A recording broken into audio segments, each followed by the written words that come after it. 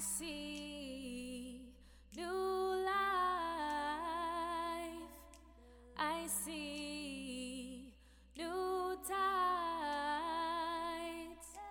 Carry on through the years. Transform through the tears. Hey, you guys, it's Kiana Daniels here. And Bridget Flaherty. With Tears, Ties, and Transformation, a podcast about healing. And we are here today to say thank you to everyone who has supported us, our Kickstarter campaign, the podcast in general, our listening sessions, because we have hit our goal. Woo! And we are so grateful to all of our backers and supporters and for all of you who listen to this wonderful podcast, where we are creating a safe space for women to talk about their healing journeys and have courageous conversations. Again, we thank you, and we are so grateful, and we have some amazing news that Bridget is going to share.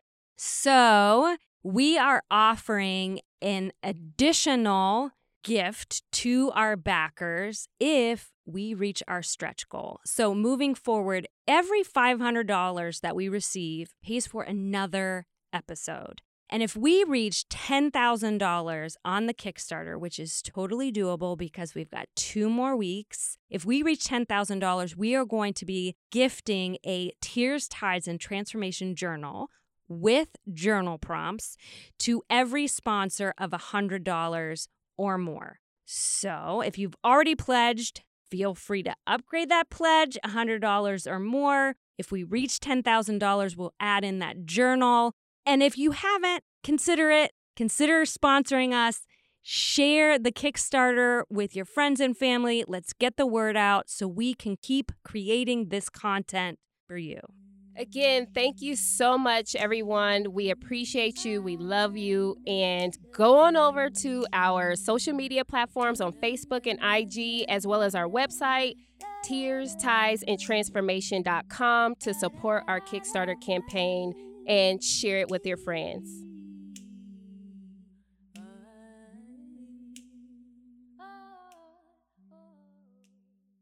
And let's dive into our interview with Stephanie Hutchins. She's an author of a book called Transformation After Trauma, and she shared with us a whole bunch about her journey. So this book is kind of part memoir, part self-help. So she shares a lot about her personal journey, but then also shares tips and tools that readers can benefit from, can learn from her experience. It's a powerful book. It's available on Amazon and on Kindle, so you guys have to check it out.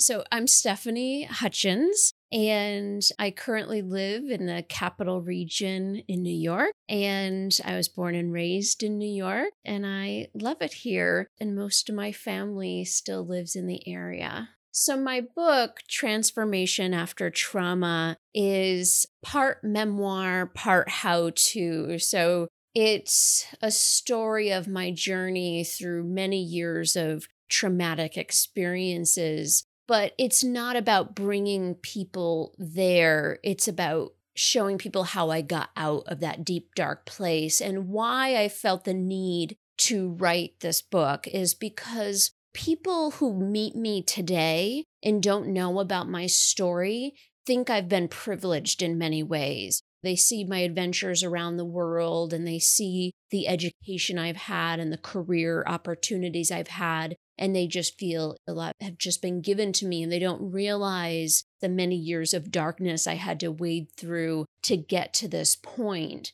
And as I started to share with people my story of what I've been through, and they saw like how far I've come, their next question was, how did you do it? How did you get to where you are now? Because for many people, they see it as impossible. And so after having a number of people ask me, how did you do it? I realized I had a story that was worthwhile telling and that people could benefit from my journey. And so it prompted me to be vulnerable in sharing my traumatic experiences, but also expressing deep gratitude for the opportunities I've had to heal and pay it forward so other people can use the same tools that I have and hopefully find some relief. So she felt that people could benefit from her journey, both the darkness and the process and the tools. She has PTSD. So healing for her looks like not getting derailed every single time a memory from the past comes up. And what she said is you can't erase them, but you can learn to cope with them, which I really resonated with. Also having PTSD, the idea that we can change the reaction to the memories is really powerful. Yeah, it sounds very powerful, and I look forward to reading her book. And I can resonate with that as well. I think those triggers, I too have PTSD from childhood traumas, and I am now in a place where I'm actively cognizant of those triggers and how I show up, the reaction to your point, and then how to adjust in the moment. So it takes a lot of intention. And it takes practice. It takes intention and it takes practice. She shared with us, and she also shares with her readers, that she experienced some pretty traumatic sexual violations from between the ages of 9 and 19 by 8 different men. 3 of them were family members. And these were people that she was supposed to trust. So this really impacted her brain at a time when her brain was still developing. And she sees now, even at 39 years old, the impact of what happened to her 30 years ago. With having my traumas occur at such a young age, and actually my first 3 victimizers were all relatives of mine. So from experiencing sexual violence, not only at an early age, but by people I was supposed to trust, gave me, I guess, a really scary view of what the world was like. And I just felt like at every turn I had to watch out because something or someone dangerous was lurking around the corner. And it turned out to be true in many ways, because actually 7 of those men violated me by the age of 15. I've spent most of my adult life thus far learning and teaching about the human body and a lot about the human brain. And when I think about the trauma that I experienced when my brain was still developing, and I see how I react to certain situations today, particularly in relationships with people I'm supposed to trust and who are supposed to love me, I try to remember that I have to treat myself with empathy and compassion when I react in ways that maybe I wish I didn't, because I have to remember that I was hurt at a time when my brain was still developing and forming connections and relationships to different memories in my mind. And I can still see, even today, I'm 39 years old, I still can see the effects 30 years later. It's hard to know that that pain still lingers. So I have been diagnosed with post-traumatic stress disorder, and I can see how it affects me. It's like I'm always on guard. At an early age, I had to learn that I had to watch for danger around every single corner. And that still is in me today. Like, my muscles are always very tense. And it's hard for me to relax my muscles. And because of that, I deal with a lot of chronic pain, particularly back pain and other joints, particularly my knees and other areas. And when I go to like massage therapist, they can feel the palpable knots in my muscles, and they'll ask me, particularly if they're handling my neck and other areas, they'll ask me to relax and let go. And it's like I literally have trouble letting go and trusting another person when they're touching me, because for so many times in my life, hands were used to hurt me. And so to like let down my guard at any time in life is difficult, but when I'm literally being touched by another person, it's even more challenging for me. The other way is that because I was hurt so much by the hands of others, and particularly by hands that were supposed to love me, these people I was supposed to trust, it's like I don't trust myself and my own hands.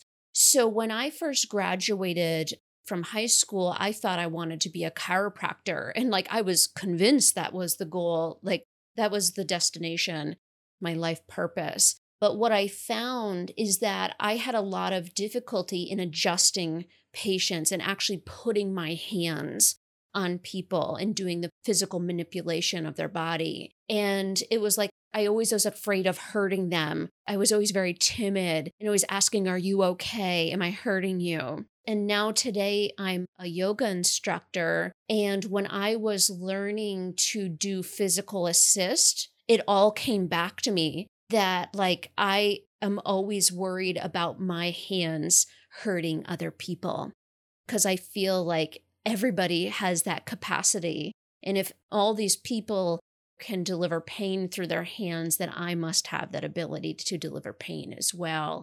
And I'm just afraid of hurting people. That's how PTSD shows up, always on guard, looking for danger around the corner. And even if we're not aware of that, her body is aware of that. So she has tense muscles, chronic pain, and she has found that her journey really is about learning how to let her guard down. She finds it very difficult when someone like a massage therapist puts their hands on her body, because at a time when she was learning body autonomy, she was violated. And so she shares a lot in her book about that part of her healing journey, about learning to allow herself to relax in situations where previously she had been taught to be on guard. And as someone who also experienced sexual trauma as a child, there are a lot of triggers that we often are not aware of until we're in the moment. Yeah. So, well, first and foremost, I think that as all of our guests are so brave to share their stories, I'm grateful that Stephanie shared her story about her journey and what she's learned, and then now has turned that trauma into triumph and for herself and for other women. So did she talk about, like, you know, being cognizant in those moments and being aware of those triggers? What are her practices that she puts into motion to help her navigate those situations? That's a great question. So she actually shared a story, which is also in her book, about going to a Turkish bath. I have been fortunate enough to travel around the world, and I now aim to experience massage in every country I go to see the differences in techniques and styles. And so when I was in Turkey, I did that. And when I was there, my hotel had a spa. And they asked me if I wanted to experience, in addition to the massage, a traditional Turkish bath. And I've never had another person bathe me, well, ever. So I do have a very adventurous spirit. So part of me was like, I just want to experience this traditional Turkish bath. But it didn't really dawn on me until after I got into the room with the person who was going to bathe me and massage me. It didn't really occur to me that I would have to be naked and that she's literally going to be washing me. So the only thing they gave me was this little plastic, little thong. So it's completely see-through.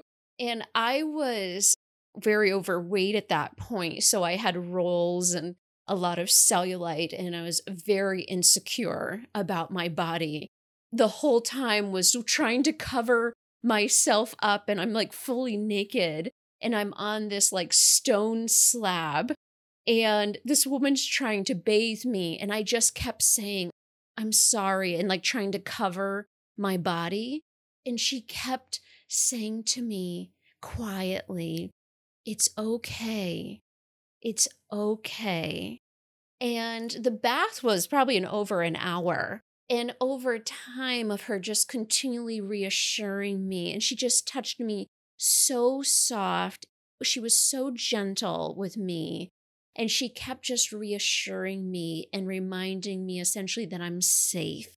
I eventually, by the end of it, was able to immerse myself in the experience because of her constant reassurances and the safe environment that she created for me. And I'm so grateful for that, because the bath ended with this, I forget what they call it, this balloon type of thing almost like a pillowcase where they create like a balloon with it, and it's filled with suds. She takes this big balloon of like suds and does a whoosh all over my body with suds. And it was the most exhilarating feeling. Like, I have never experienced anything since. Oh, that's right. It's called a foaming bag. And if any of you like ever have the opportunity to experience a traditional Turkish bath, you should, just to experience this foaming bag, because the sensation is so exhilarating. And then after that, we went into the massage. And by that time, I knew I could trust her. And I just had, the whole experience was over 2 hours at least. And I just remain immensely grateful to her for letting me know that everything was going to be okay and that I was okay, that I'm not too repulsive to touch. I mean, I think that's an important thing to know about my story, is that one of my earliest victimizers was very cruel to me. He started violating me at 12, and he would grab the rolls on my stomach and say, "Look at how disgusting you are. And you should be so grateful that I even want to touch your disgusting body." And so all these years later, I still have this idea in my mind that I'm disgusting and that everybody's repulsed by my body. And so to have this woman not look at me with disgust, she just smiled, and she was just so beautiful, like inside and out. And I just really knew I could trust her. Slowly but surely, these experiences that I have of people showing me that they can touch me without hurting me and that my body isn't repulsive, little by little, it starts to change this narrative that I've had ingrained in my mind from an early age. I'm grateful for those experiences. It sounds like such a experience to first be open. There was a whole process that occurred there. Like, she travels, she goes to these places, she challenges herself to be open to these new experience in a new way than she's used to experiencing them or had experienced them in her past.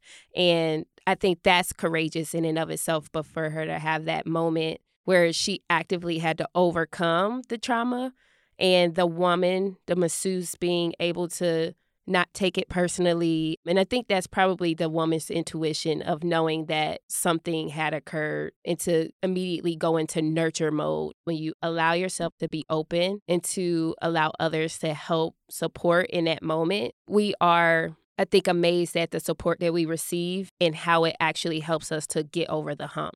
I think that you're right. It's this combination of putting ourselves in a situation that we know is going to challenge us, right? So trauma often shows up in our bodies. And so acknowledging that I know I'm going to get triggered, and I'm going to do it in a place that is safe, that I can work through, that I can breathe, that I can come out on the other side feeling safe.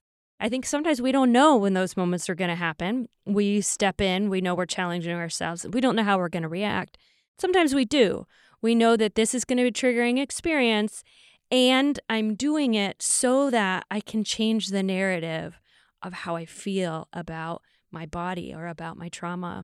And this story, along with a number of the other stories in our book, really illustrates the tools in a very personal way. The Turkish bath story is one that I personally can envision. I can envision feeling like really uncomfortable being in a bath and someone bathing me, and how all that negative self-talk could really change the experience from something that should be enjoyable to something that would be really difficult. But also at the same time, how choosing to go through that can change our trauma reactions, our triggers. It's really amazing how life teaches us what is a trigger and what is not, and how we will respond to that. It's so interesting, which is why we have to be flexible, I think, and open to certain experiences. We have to be open to learning new lessons about ourselves. But sometimes it's very difficult because if we haven't experienced it, and maybe we are being intentional about trying to overcome some type of a trauma or hardship or challenge, But because we haven't yet had that experience, we don't really know how we're going to respond. So it is, again, it's just such a brave thing to do. And it's so much unknown in a situation. I love Stephanie's story, and for her to then turn it into a book of self-help, not only for herself, but for other women, because we do need tips and tools to help us deal with life. Absolutely. And I think I want to touch on one of the things you said about learning to trust ourselves. And so one of the things that's necessary before we step into a moment where we know we're going to be triggered is to learn to listen to our body. So she talked about another struggle for her. She calls it a great love and a performed form of self-destruction, which is food. So as a teenager, she had an eating disorder, which was bulimia, where she binged and purged up to 8 to 12 times a day. Later in life, she stopped the purging, but she continued binging and gained a lot of weight. And today she's learning to use food to show her self-love. And she talked about the idea of mindful eating, which is eating slowly and listening to your body's response, watching for signals and how that translates into mindful eating. Food, I say, is my one great love and my preferred form of self-destruction. During my teenage years, when my traumas were at their worst, I had a very severe eating disorder. I was bulimic and I binged and purged 8 to 12 times every single day. It was really bad and I got really small. And then later on in life, I stopped the purging, but I continued the binging. And so I gained an enormous amount of weight. I became morbidly obese. And so now, today, the woman who's now almost 40 years old is now working on using food to show myself love. It's hard. Like, even still, some days I still binge. When I'm really stressed and overwhelmed, I still binge. But one thing that I've gotten better at doing is practicing mindful eating, which I do cover in my book, because it's really about learning to listen to my body and listening to the wisdom that it's trying to share with me.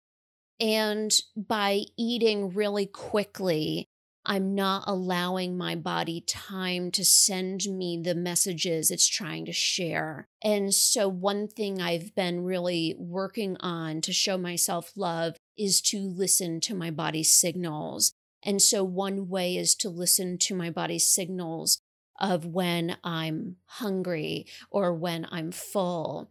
But it's also in listening to my body's signals as far as when my body is in pain. See, one thing that I've done throughout much of my healing journey is utilized exercise, different forms of exercise, but I'm very prone to doing it in excess. And I end up injuring myself a lot. And part of why I get injured is I don't listen to my body. That's another way I'm trying to practice self-love these days, is to listen to my body when I can see that it's more than just tension in my muscles, that I'm actually like injuring joints, and just learning to decipher the difference and when I need to lay off, maybe hiking or yoga, and just listen to the wisdom my body's sharing. She also talked about working out and how she had used working out as a way to punish herself. Again, all this related to this hatred of body that came from other people, but learning now to listen to the wisdom of her body in both eating and in working out, learning how to cherish her body instead of punishing her body. And I think that's a common narrative in people that have had childhood abuse or childhood sexual abuse, this idea that we punish ourselves because we were punished. In the healing journey, sometimes we can overdo it, right? So learning how to listen to our bodies, I think, is a really critical component to the healing journey. I agree with that. But in order for us to even get to a place of listening and honoring our bodies, we have to slow down enough to be still and to create room for quietness and not being busy and on the go all the time. Because I also believe that, I think from personal experience, being busy is a trauma response also of not dealing. And a lot of times, sometimes it's unconscious and sometimes it's conscious. But so that we can get to a place of trusting ourselves and really being able to be cognizant of what is triggering us and what is impacting us, we really have to create that safe space of being still. One of the largest topics in Stephanie's book is meditation. So she spends a lot of time talking about that stillness, calming your mind through breath and through mindfulness and other types of meditation. So she actually takes time to go through different types of meditation and how to start. So she talked about how at the beginning, it was scary to be alone with her own thoughts and how it took practice to create a safe space for herself to be still, to be quiet. And over time, that space became larger. The time she could be in stillness was longer. And then also it became a safe space that when she was triggered, she could go back to that stillness. Because if you don't feel safe, it's going to be really hard to relent and to just give up to paying attention to your breathing patterns. But it took me a while to get to that point. But by continually practicing in being still and using the same space, I learned I was safe in that space. And that stress response over time minimized every time I sat down to meditation. And now today, I don't have that stress response when I sit down. I can go right into my meditation. But it took me time to get there, just like with massage. It took me a long time of getting massage before I let myself go and really release myself into the hands of the masseuse. I really took practice. And the same thing happens with meditation. The more you practice, the more you're going to realize that you can be safe in that time and that you can really sort of let yourself go to the moment. And more than that, too, so meditation is all about coming back to a single point of focus, whether it's your breath or paying attention to sounds or sensations around you. But meditation has taught me to always come back to one point of focus so that when I am out and about or even doing my work and memories from the past creep in, okay, because I can be like just out walking or doing something unrelated to my trauma for my job. And all of a sudden a memory from my past just like comes out of nowhere. Instead of it derailing me like it used to, I pretend like my work or the walk I'm on is my single point of focus. It's my meditation that I'm doing. And instead of looking at that memory that came in with judgment and condemning myself for thinking about these things, I just go back to my single point of focus. Just come back to what I'm focusing on. And I may have to do it over and over again, but what I can see is that I can always come back and I'm safe. And so meditation has given me a way to reassure myself of ways I can be safe and be safe in the quiet. I mean, I guess I've never heard it said like that, but when you think about it, I think we do breathe through triggers and traumas all the time. If someone says something and we know we're about to explode, we're like, okay, let me count to 10. Or let me just remove myself from this situation. So, but I've never heard it verbalized like that, but it makes all the sense in the world. And it actually does help to breathe. That's something that I practice too. It's one of my words for this year is breathe. Just deep breaths really make a difference in a day. To just take time to pause and be still and to be mindful and to be present enough to take a breath and not just continue to operate in chaos, because I believe that's what the world is when we're just like on the go all the time. Those breathing exercises really do teach us a lot of things about just being mindful and present, which in turn is something that is so foundational to the healing journey. You have to be able to be present and mindful and alert to even have the understanding of what needs to change and shift so that we can have a different experience, a different lived experience than we've had. And I think that is the switch for a lot of people, when we actually have the opportunity to give ourselves that time. Another topic that she talked about was the idea of community. And I think we talk a lot about community and women supporting women in their healing journey. But what was interesting about Stephanie's story is that she really had a hard time trusting people.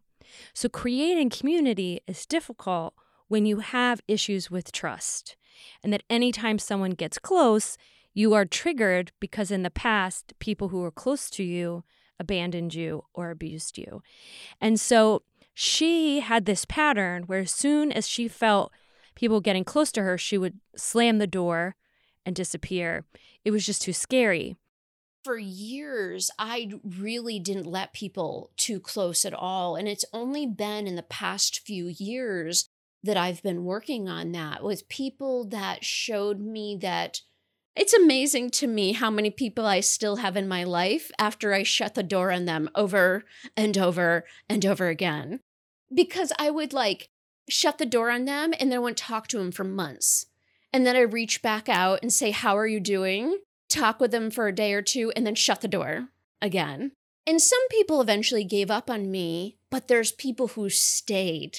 And what I decided a few years ago is for those people that decided to stay, I decided to give them a little bit more of myself. And what I did is I told them that I wanted to build my friendship and my relationship with them, but I was scared to death of doing it. And something interesting happened by just sharing with people that I was scared to get close, and I'm trying my best to inch closer to them. They softened with me, and they were even accommodating and understanding, and more like the woman who gave me that bath and telling me it's okay, and I understand, and we're going to go at the pace that you need to go at. This just was beautiful because as I gave a little bit more of myself, they gave a little bit more of themselves to me, because what was happening is they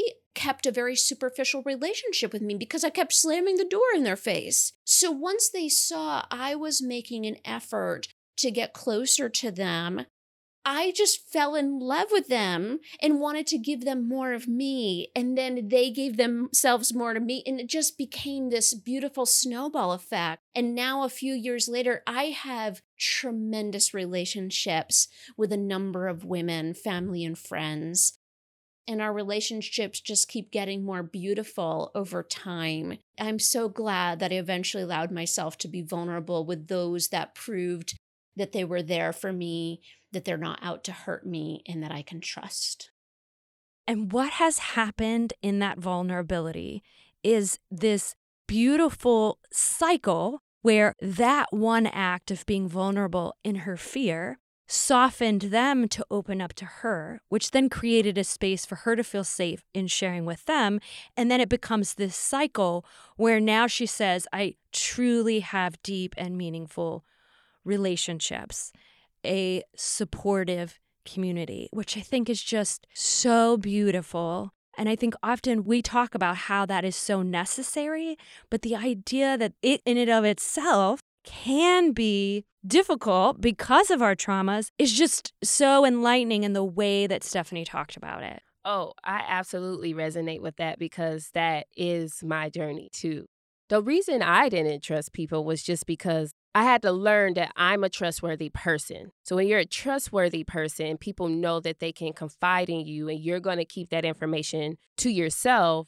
Lots of people want to come process information or things that occur with you, and it could also include other people's business. So for me, what that told me was I cannot trust my friends or people because I didn't realize at the point that I was a trustworthy person. But what that did internally was it made me feel like I could not share. And so I suffered in silence when things would happen, just regular life things that I needed to process through. So another reason that Stephanie has struggled with opening up to people is because her first intimate partner that she had in her adult life that made her feel safe for the first time when she was 24 years old, he died suddenly, and the trauma of that experience was devastating for her. She was 24. He was twice her age. He was an addict and an alcoholic and on life parole, but he showed her a love that she had never experienced. And because of that love, she started to see a therapist because for the first time in her life, she felt safe to explore her trauma. January of 2008, I found a therapist to start talking to about my traumas. A few days after I started reliving these traumas that I had buried deep for years, I decided to tell Stan about some of what I was reliving. The same day, he found out that his mom had terminal cancer and only had a few weeks to live. And so I just stuffed my traumas back down and just tried to be there for him. As expected, 2 weeks later, she died with Stan and I by her side. But what was not expected was 2 weeks after that, me finding Stan dead. My world came crashing down at that moment. A week and a half after I found him dead, I closed on the house that we were supposed to be moving into together. And so here I was reliving traumas I had buried deep for years as a support while I was reliving these traumatic memories was gone.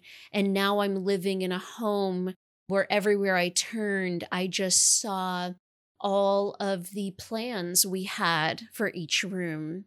And it broke my spirit. And day by day, I just fell further down into the depths of my despair, and I became extremely self-destructive. And she fell into a deep, deep despair to the point where she couldn't work. She was self-destructive. She was suicidal. And her mother supported her for a while, but then her mother set a boundary and she was forced to heal. She had to make a choice. Like, am I going to continue in this downward spiral or I'm going to do something? It was her bottom. My mom putting her foot down, it was a pivot point. It changed everything for me because that day she came in hand with the contact information for a therapist. And that therapist, she was perfect for me. Because that first therapist that I started seeing right before Stan died was horrendous. She ultimately ended up telling me that I was never going to heal unless I accepted God into my life. And that was really devastating for me because I felt that God had abandoned me all those years when I was being violated. So for her to tell me that I could never be healed unless I accepted God into my life, it just traumatized me even more. And so I wasn't getting any help after that. And so my mother had found, and my sister helped her find this new therapist, and that new therapist was just a tremendous resource. And I'm actually back with her now. She had moved away for a while. And I tell her how grateful I am to her for not pushing me faster or farther than I was ready to go, and just being a partner to me in that journey and allowing me a safe space to talk about what I needed to discuss. The final advice that Stephanie gave was be kind to yourself. I like to end all of my talks with that idea of being kind to yourself, because no matter how far along you are on your healing journey, there's going to be hard days. Sometimes those hard days are not just because memories from your past come up. It's because, well, life is really hard sometimes. And even many years after our trauma, life is just throwing us constant blows of just more difficult things to handle. And I think regardless of whether you've experienced trauma or not, it's about just being patient with yourself and kind to yourself and showing yourself the empathy and compassion you deserve. So I told you that my preferred form of self-destruction is overeating. Well, I still do that today. So instead of beating myself up over the times that I overeat, I give myself a little pass and say, I acknowledge why I did it, what had happened that day that was really hard and that triggered me. And then the next day, I just choose not to hold it against myself. I just start over fresh the next day and not keep bringing my perceived wrongdoings forward and collecting grievances against myself every day. And so I just, our journey is tumultuous at times and we get a lot of bumps and bruises along the way, but along the way of our journey, we also have a lot of beauty And if we're punishing ourselves for everything that we do wrong, we don't have time to embrace the beautiful moments. And so I encourage people to just let go of their perceived grievances, of their wrongdoings, and just embrace the beauty along the way. There is no final destination here where we're finally done. And so the idea that the process is so important, that we are kind to ourselves, really resonated with me. Oh, absolutely. I think we are our biggest critic also. So I think, and it's almost natural for us to judge ourselves and other people. But I think how to combat that is when it happens, to then counteract that with grace and forgiveness, self-compassion first, and then compassion for other people. And then just having a sense of empathy is so helpful. And it really does shift the way that we can engage people, see people, ourselves, the world, and just to really help us fully be in that process of healing. So yeah, I resonate with that as well. Positive self-talk, affirmations, being intentional about correcting negative thoughts is so helpful on the journey. I'm so grateful that Stephanie took the time to come and speak with us today and to share her story. Also to take the time to publish this book. It's really powerful to hear tips and tools when they're paired with personal stories. Stephanie takes the time to not only explain how these tools are useful, but how they worked specifically in her life with her traumas and her stories. And I think that is so powerful and makes it really relatable. So we are going to include a link so that you can check out her book in the description of this podcast. But also, if you head over to Instagram at Tears, Tides, and Transformation, we are giving away a few copies of Stephanie's book, Transformation After Trauma. So head over there, find us, check out the post, and potentially win a book. Thank you for being with us here today at Tears, Tides, and Transformation, a podcast about healing. I am Bridget Flaherty. And I am Kiana Daniels, and we look forward to seeing you next time. I see new life. I see new tides. Carry on through the years. Transform through the tears. The audacity of you going through it all. The audacity of you trusting self all along. I see new life. I see new tide. Dr. Brené Brown said in The Power of Vulnerability, when you own your story, here's the power of that. You get to write the ending.